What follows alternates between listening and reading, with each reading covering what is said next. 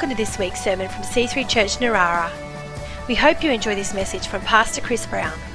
For more information or to contact us, visit c3church.narara.net.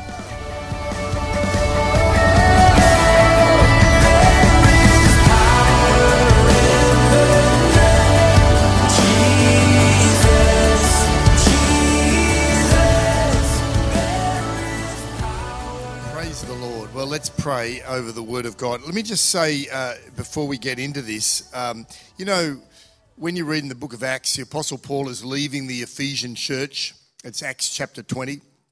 And he has a farewell speech, which we have recorded, or at least parts of it. And he says a very profound thing when he's leaving. He's talking about how he had served them for over 3 years, their community, their church, and how he had ministered to them. And then he leaves them with these words. He says, I did not shrink from declaring to you the whole counsel of God. You know that verse? And other translations say, I didn't hesitate to proclaim the whole will of God. Or I wanted to declare all that God wants you to know. And so every pastor that's worth his or her salt aims to do exactly that, to bring food for the flock, if you like, to feed the flock, God's flock, and to make sure that we have a well-rounded understanding of the full Christian message, and not just preach pet topics, because you can easily just go down trails of what you've preached before. So I just want you to know we prayerfully consider from year to year, every year, throughout the year as well, what God really wants us to learn and grow in and speak on and teach on. And so that's how He's led us to this subject of Israel and the church, because in some ways it's not a light or easy subject, but it's in the scriptures quite often. You can just easily gloss over it. And so with that in mind, why don't we pray over the word and help us to grow and go a little deeper. Father, we thank you for these times together. We thank you. What a great day. This is the day that you've made. We are glad that we are alive, enjoying life and all that it has, including all the challenges. But we also love gathering together in your house, in your presence, and around your word to understand more of who you are, who you want us to be, what's gone on in the history of the mankind and humankind that we can learn from, and then how we can apply it to our lives today for your glory. So help us to understand your word and your ways, and indeed do just that, apply it to our lives. In Jesus' name. Believe for that? Amen. Praise the Lord. All right, have a seat. Thank you. Oh, thanks, Frosty. I must say, I love those praise reports, and how good, from little kids praying for fine weather to someone getting healed to Linda with a, classic evangelist's life. What an introduction. I've never had someone come to me and just say, I have vertigo. But Linda has those sorts of things happen. When you're prayerful and open to God, you never know what's going to happen. And Harriet also, such a great evangelist. Harriet's using, little tracts, Bible tracts, and we've got a number of different ones around. There's probably some on that table, you can take them. And she came to me a few weeks ago in the office and said, oh, Pastor, I really want to get more of this one. I like this one.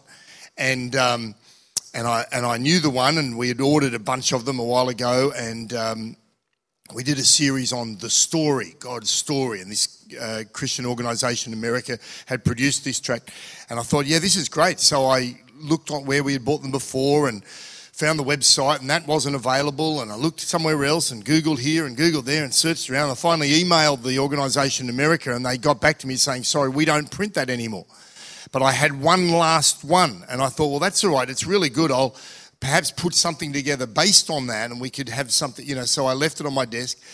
Then Junie comes to the office, our gorgeous granddaughter, who's very calm and sweet, and it's kind of a little disarming that she can still destroy things, because you don't think that she would, whereas some of my other children that I raised, the one who was drumming here was all on right from the word go. You just remove things from everywhere below a metre, and the houses were destroyed. But Jenny's very sweet and petite, and she sits there. But then I did find all the marriage certificates that I use. You have to order them from the government as a marriage minister. or celebrant, and there's about 100 of them, and they're all in order. I did look over when she was just playing in my office one day, and I looked over, and there they were scattered all over. So if you're getting married, if you're engaged or you're young, and you will end up getting married in the church, if you see little teeth marks or a little dribbly little bit on the corner of your marriage certificate, you'll know that could be traced back to that day. But anyway, here's the tract, right? And so I've got the tract. It's like, yeah, I'm going to, do it all. And then I look over, and there's Junie just eating and destroying and pulling apart the tract. And it was just but I found one more, so it's okay. Now, let us look at the Bible. And I'm going to, like I said, is it all right if we go a little deep? Are you up for that? All went very quiet there, right? All right, well, I'll just try and slip in a dad joke or two to keep you awake, but I can't even promise that. But I've got three main passages to look at this morning, and if you're online, jot these down, or jot them down, and then we'll look at them, or you can look at them again in your Connect group or on your own and see what the Word says. But let's read from John chapter 8. And hopefully the scriptures can pop up as well to follow. In verse 31, just background to this passage, Jesus has been talking to a number of different people, his followers, but also the Pharisees, the religious leaders who were very suspicious and really starting to accuse him of being blasphemous, and they were watching on, following him around. So he begins this passage talking to the people that are following him, but as he goes on, you find that he's actually speaking to the Pharisees. So he says, to the people who believed in him, verse 31, John chapter 8, "You are truly my disciples if you remain faithful to my teachings. And you will know the truth, and the truth will set you free." You ever heard that before? What an incredible statement. And Jesus is the way, the truth, and the life. So we know Jesus, we find freedom. What an incredible equation. But we are descendants of Abraham, they said. So this could be just some of the people, or it could be the Pharisees. And as we read on, we find that it's more the Pharisees doing the back talking, the responses. "We've never been slaves to anyone." "What do you mean you will be set free?" Jesus replied, "I tell you the truth, everyone who sins is a slave of sin. A slave is not a permanent member of the family, but a son is part of the family forever. So if the Son sets you free, you are truly free. Yes, I realize that you are descendants of Abraham. And yet some of you are trying to kill me because there's no room in your hearts for my message. I am telling you what I saw when I was with my father. But you are following the advice of your father." "Our father is Abraham," they declared. "No," Jesus replied, "for if you were really the children of Abraham, you would follow his example. Instead, you're trying to kill me because I told you the truth, which I heard from God. Abraham never did such a thing. No, you are imitating your real father." Well, if you read on in that passage, you see that Jesus goes into no uncertain terms to tell them exactly who their father is, the devil. And because they loved to do evil, they hated the truth, and they were rejecting Jesus, who had been sent as the Messiah. So what a powerful passage. I mean, it tells us that we're enslaved by sin, all of us.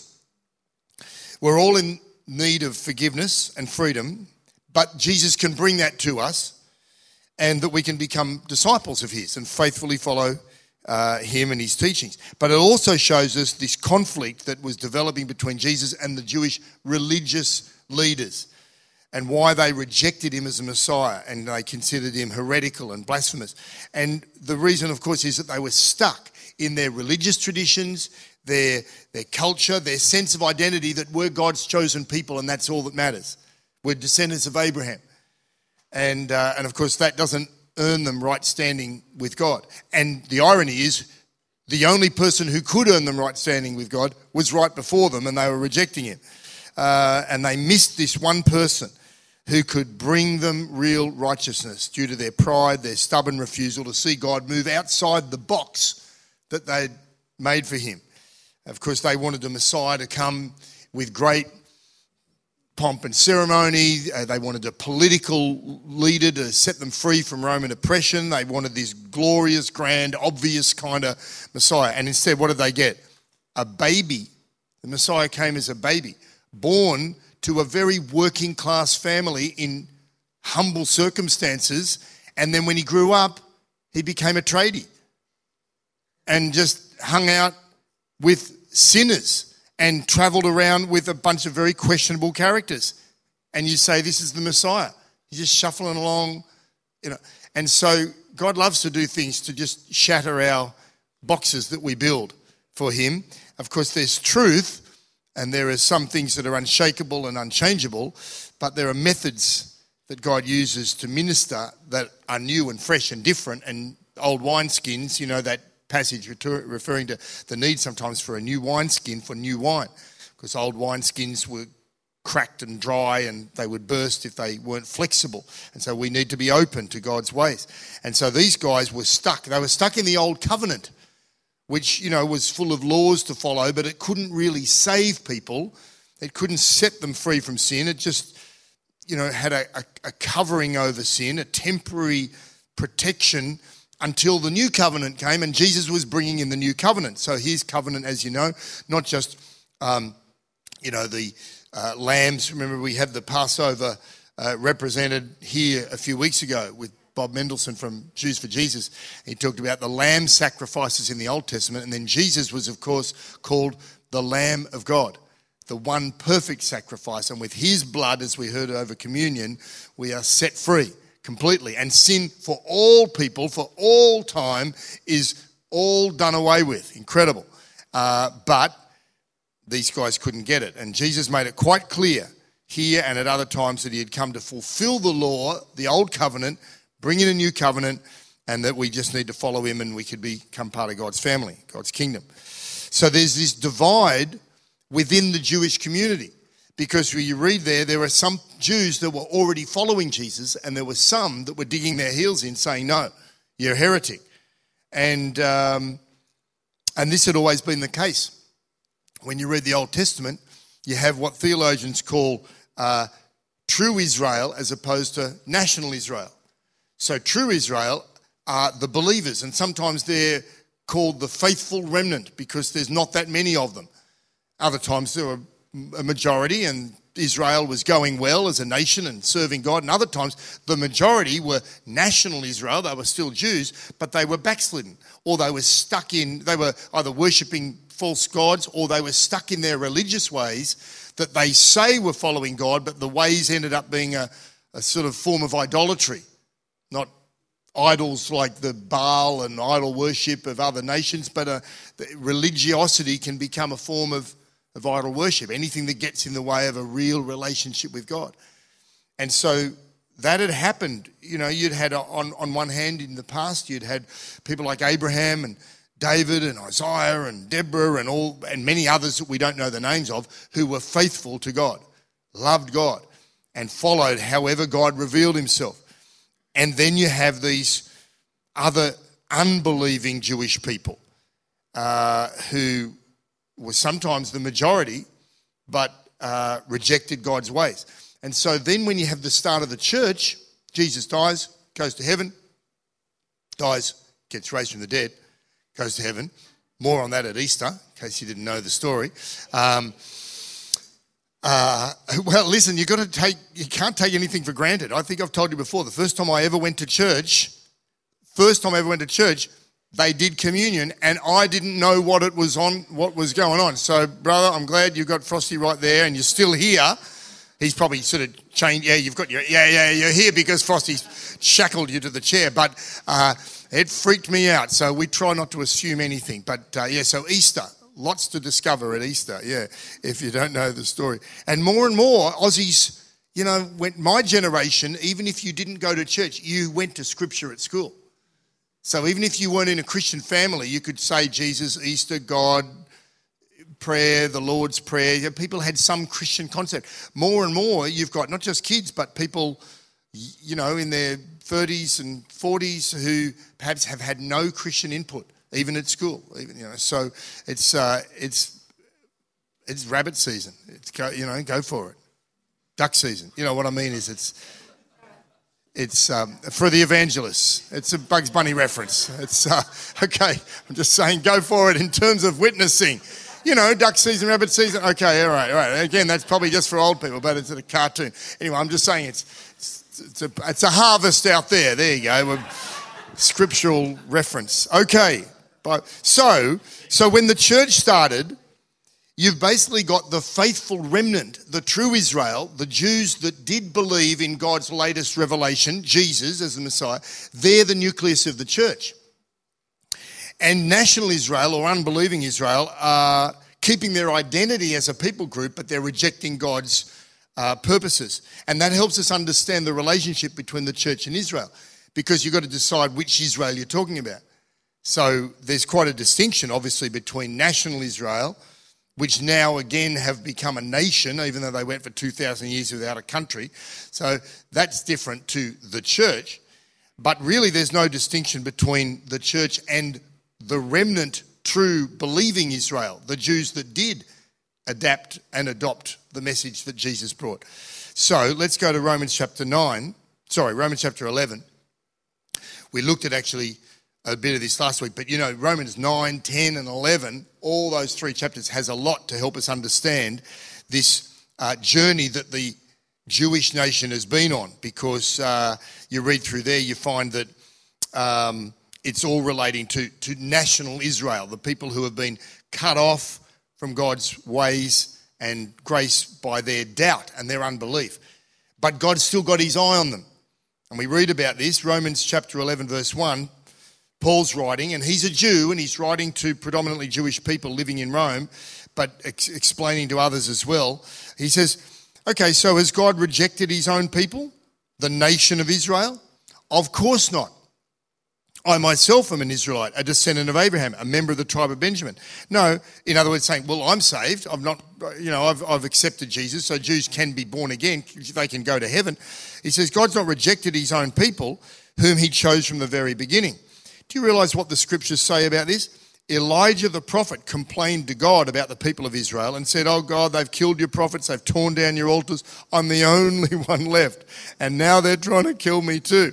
One of his not so fine moments. Elijah, a great man of God, but just goes to show that we're all human. Isn't it interesting?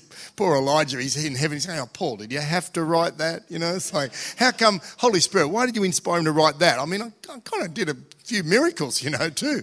But keep him humble. No, Elijah, you're in there, you're having a whinge.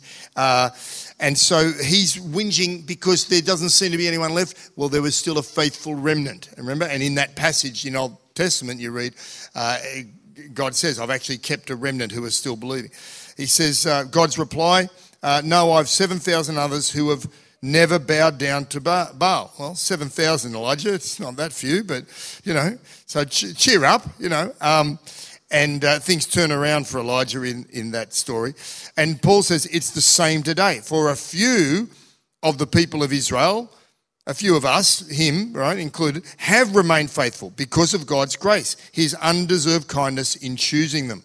And since it's through God's kindness, then it is not by their good works, all right? So it's not by works, so it's not the law, it's not what they do, it's just accepting what God's done. For in that case, God's grace would not be what it really is, free and undeserved. So Paul there, obviously talking about the faithful remnant, right? But then, if you go to, say, verse 17, he's continuing on about the rest of them. And look what he says. Some of these branches from Abraham's tree, some of the people of Israel, have been broken off. These are the people who didn't believe in Jesus. So they've been broken off the olive tree. It's been talking about olive trees. And he says, and you Gentiles who were branches from a wild olive tree have been grafted in. Notice that word grafted. So you now also receive the blessing God has promised Abraham and his children. Whoa, did you see that? It's an incredible statement. You now receive the blessing God has promised Abraham and his children, sharing in the rich nourishment from the root of God's special olive tree. But you must not brag about being grafted in to replace the branches that were broken off. You are just a branch, not the root. Well, you may say in verse 19, those branches were broken off to make room for me.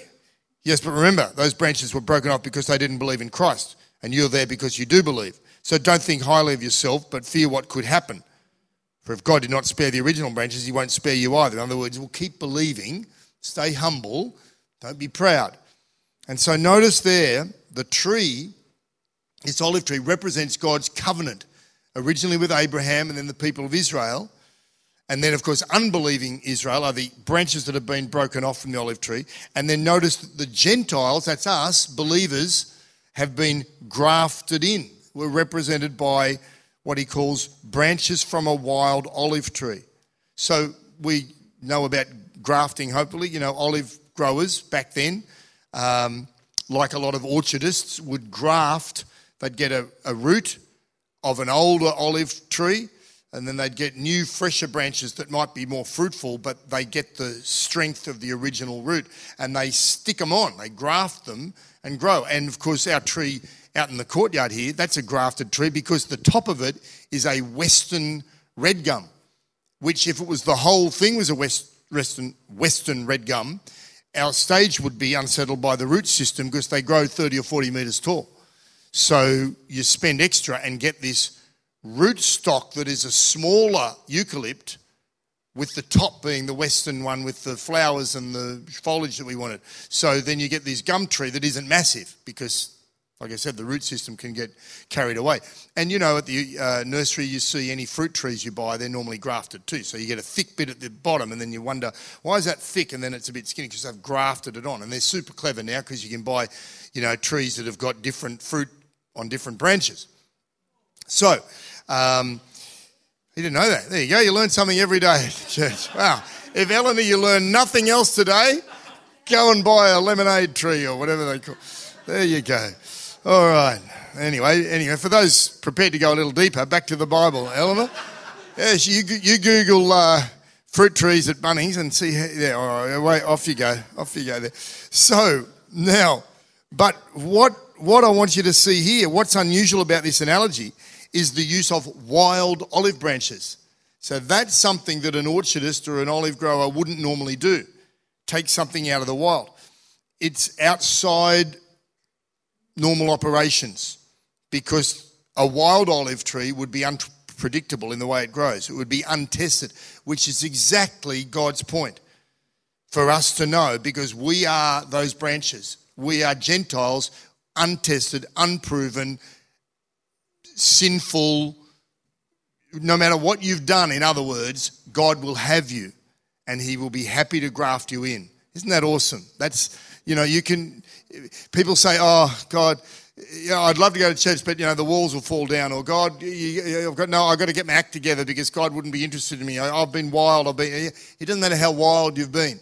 As wild as you may have been, as sinful as you may have been, as guilty as you may feel, Jesus says, come on in. I got a place for you on the olive tree. I will graft you in. I don't care what your background is. Isn't that awesome?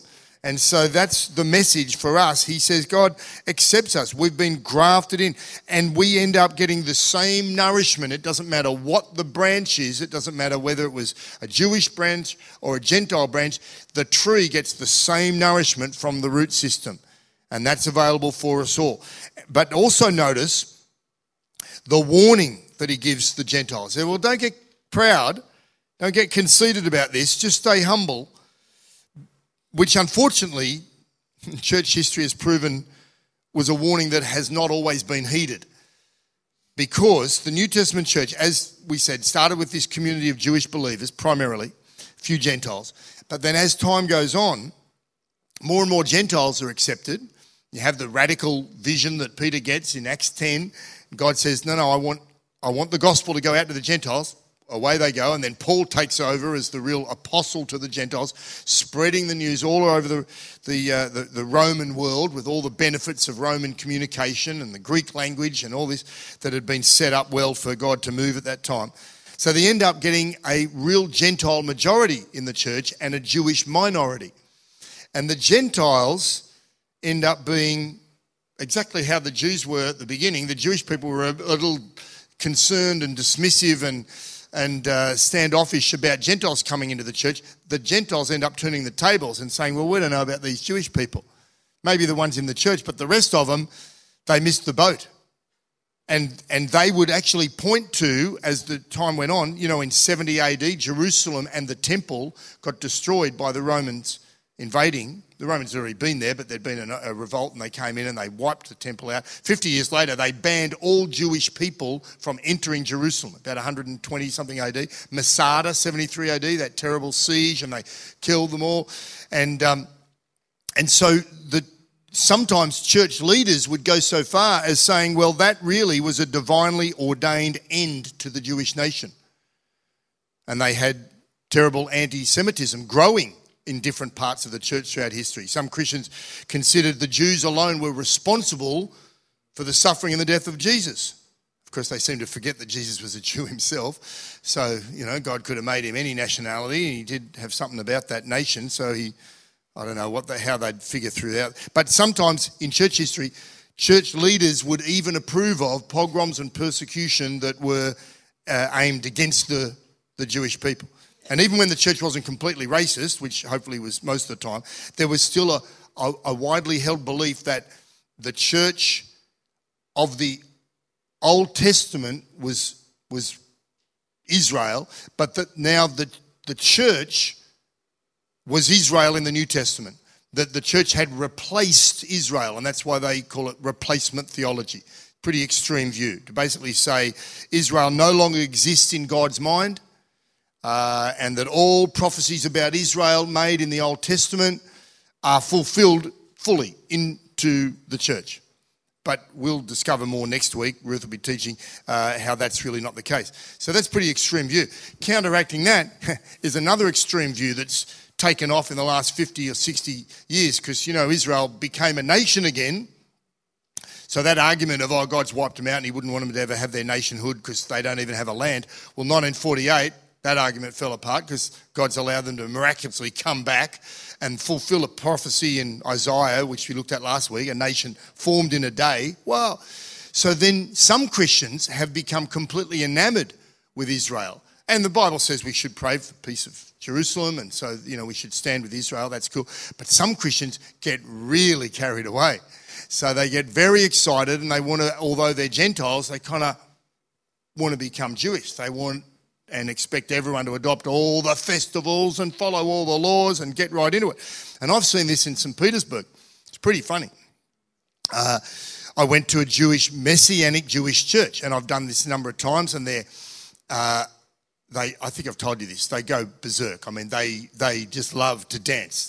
They got the Jewish song, and they're going. And the men, it smells like a squash court, to be honest. The men, I don't know what it is with, the deodorant is available in the shops. It wasn't in the 90s. I personally handed out deodorant to my Russian team when we were back there in the early 90s because it was hard to get, but the men needed it. And the trains were tough. Wasn't just, anyway, the trains were on time, but, but you go into this Jewish, Messianic Jewish church and they're dancing away the man and they just go berserk. And the first few times I went there, I don't know what, they'd go for like 2 hours, singing for 2 hours.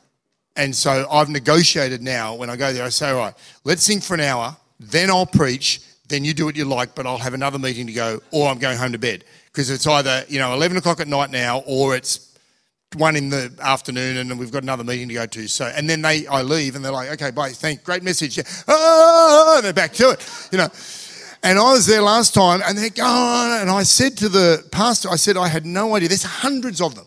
And I said, and they've got the white robes and this and all the, stuff. And I said, I had no idea there were so many Messianic Jews in Russia. I mean, I knew there were Jewish people and there's a lot of Russian Jewish people. But I said, I had no idea there were so many. He said, well, it's probably only a third. I said, what do you mean? He goes, there's probably a third of us here that are really Jewish and believers in Jesus. I said, well, what do you mean? He goes, the other 2/3, they're just Russian Christians, but they just really like the whole deal. So they're just signing on and just identifying, and I guess in the 21st century, you can do what you like as far as identifying. I was talking to someone the other day saying he was looking forward to the local school athletics carnival because he was going to clean up in the under-8s division, and he's in his 50s and he just thought, I'm just going to identify because I feel like a win. I'm going to go in the long jump and push these little kids out of the way, and so I'm identifying as an 8-year-old. Should be all right. And so, anyway, I'm having a bit of a go at the craziness of our world. But anyway, so some people go a little bit crazy that way. So, of course, the balance is to maintain our own culture and also honour and appreciate the Jewish roots of our Christian faith and, of course, the Jewish people and the fact that God hasn't forgotten them. Because do you remember, here's a little addition to that argument, that when Jesus talks to the woman at the well, the Samaritan woman, you read it in John chapter 4, and, you know, he prophesies about her past, and she's had many husbands, and he talks about how he'll give her living water and you'll never thirst again, and we all know that. I don't know if you've ever noticed a little verse in there where Jesus said something, it's quite profound. In verse 22 of John chapter 4, have we got that scripture? Chapter 4, John 4:22, Jesus said, "You Samaritans," this is the woman he's talking to, "know very little about the one you worship, while we Jews know all about him, for salvation comes through the Jews." Isn't that amazing?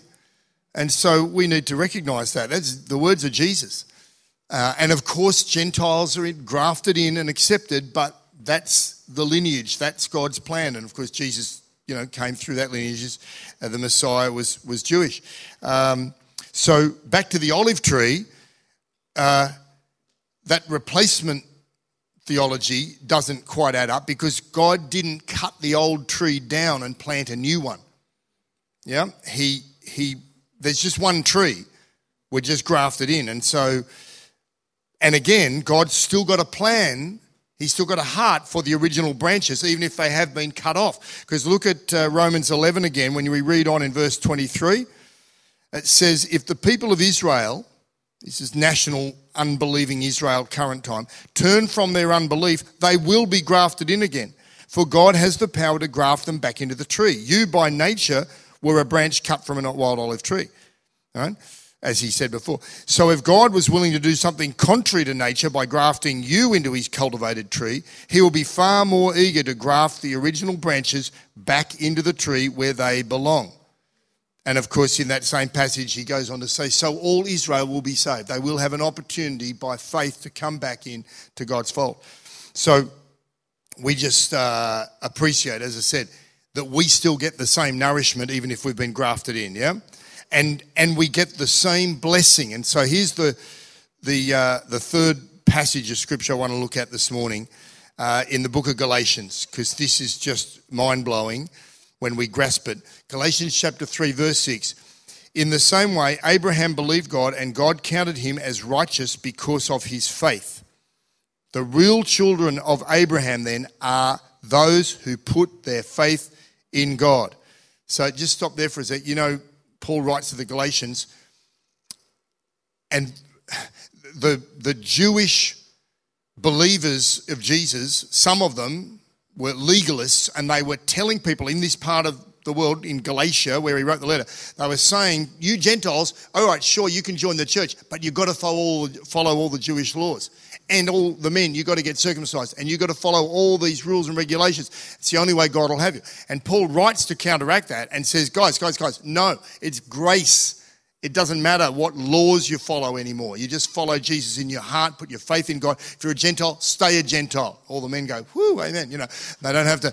And so that's the main message of Galatians. So he's addressing this issue of, well, what about the Jews? You know, are they saved because of their law? No. He's saying it's all by faith. And what about Abraham? Yes, but he's saying, look at the Gentiles. They're becoming children of Abraham by faith, spiritual descendants of Abraham.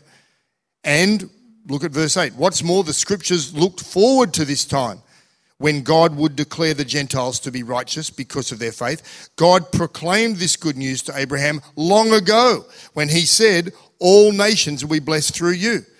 So all who put their faith in Christ share the same blessing Abraham received because of his faith. But those who depend on the law to make them right with God are under his curse. For the scriptures say, cursed is everyone who does not observe and obey all the commands that are written in God's book of the law, which is impossible to do. So it's clear that no one can be made right with God by trying to keep the law. For the scripture says it is through faith that a person has life. And finally, are you with me? Get this, final last couple of verses. Look at this. This is Galatians 3 now, verse 28. There is no longer Jew or Gentile, slave or free, male or female, for all are one in Christ Jesus. And now that you belong to Christ, you are the true children of Abraham. You are his heirs, and God's promise to Abraham belongs to you. Drop the mic thing, whatever they do. Isn't that the thing? Yeah. Honestly, did you grasp that? If you didn't, please go home and read all those passages and grasp that. So God still loves the Jewish people, but he says there's neither Jew nor Gentile, slave nor free. Isn't it fascinating in the New Testament? They're not banging on about trying to get your freedom if you're a slave. They just say, oh, you're a slave. Okay, well, suck it up and follow Jesus. You know, wow. And so we know slavery is bad, but sometimes God's allowing circumstances that are really tough, but the main deal is for us to have a heartfelt relationship with him. And then life's over and you're in heaven. And so sometimes suffering is tough, and our only prayer sometimes is, God, alleviate the suffering, change the circumstances. And sometimes God doesn't, because sometimes it's okay. It's tough, isn't it? But sometimes, God's more important. God's more interested in our relationship with him and the testing of our character and the internal motivations and direction of our life than our just circumstances. And so that's pretty extreme. But look, there's neither male nor female. So that's why we allow women to preach. Like if they're any good, let them preach. And if they're not, we'll find something else to do, and that goes for the men as well, I mean, some people I think, oh, you'd be great, share a word. And then I find out that they, were having kittens for a week because they really couldn't just stand up preaching in front of someone. It was too much. So it's not your thing. It's fine. But male or female, got nothing to do with it. Yeah. And so look at that. Jew or Gentile, no longer. It doesn't matter. We even have New Zealanders. It's incredible. They flog us in the rugby, and God is so gracious. I mean, he should just wipe them out, at least all the All Blacks, or just, I don't know, hamstring him or something, but he doesn't. And so isn't that amazing? I mean, imagine, let me just finish with this, because he says you've been, in that passage, he goes on in the next chapter and says you've been adopted into God's family. And you've got the same rights as a natural born son in that family. You're an heir. So just think, I mean, okay, foster carers, the Cherkoffs, we've done our best.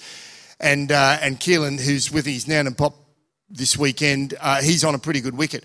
But just extrapolate that a million times. Imagine if the father was perfect.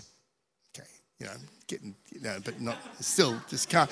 Imagine the family was just, imagine some kid poor, completely orphaned, destitute, Nicholas Nickleby and David Copperfield and all those Dickensian characters all rolled into one. They're all the same, weren't they? All those books, they're great, but they're all the same. Poor kid, done good, and happily ever after. But imagine all these poor little kids, and they're brought into this family that's wealthy, generous, kind, successful, puts them on a radar. I mean, that has probably happened at different times throughout, human existence. But God's perfect, and we don't deserve it, and we get brought into the family.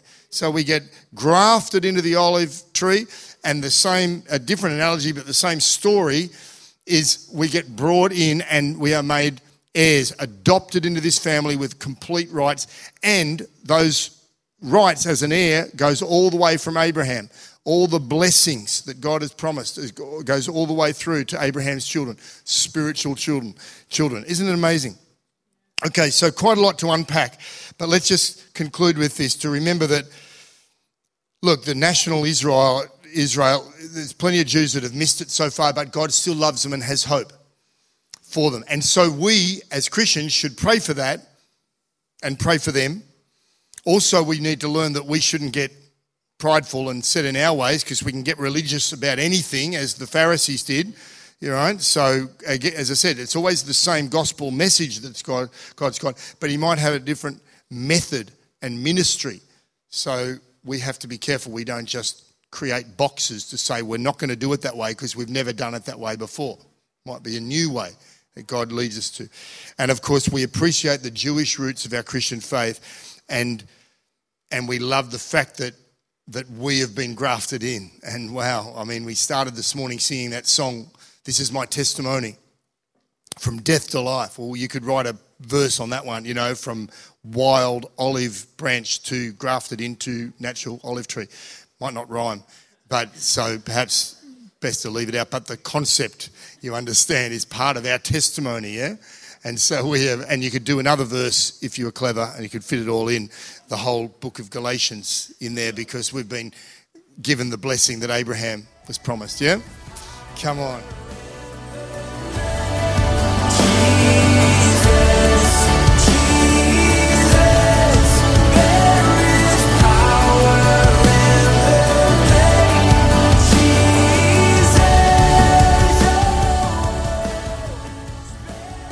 We hope you've enjoyed this week's sermon. For more information or to contact us, visit c3church.narara.net.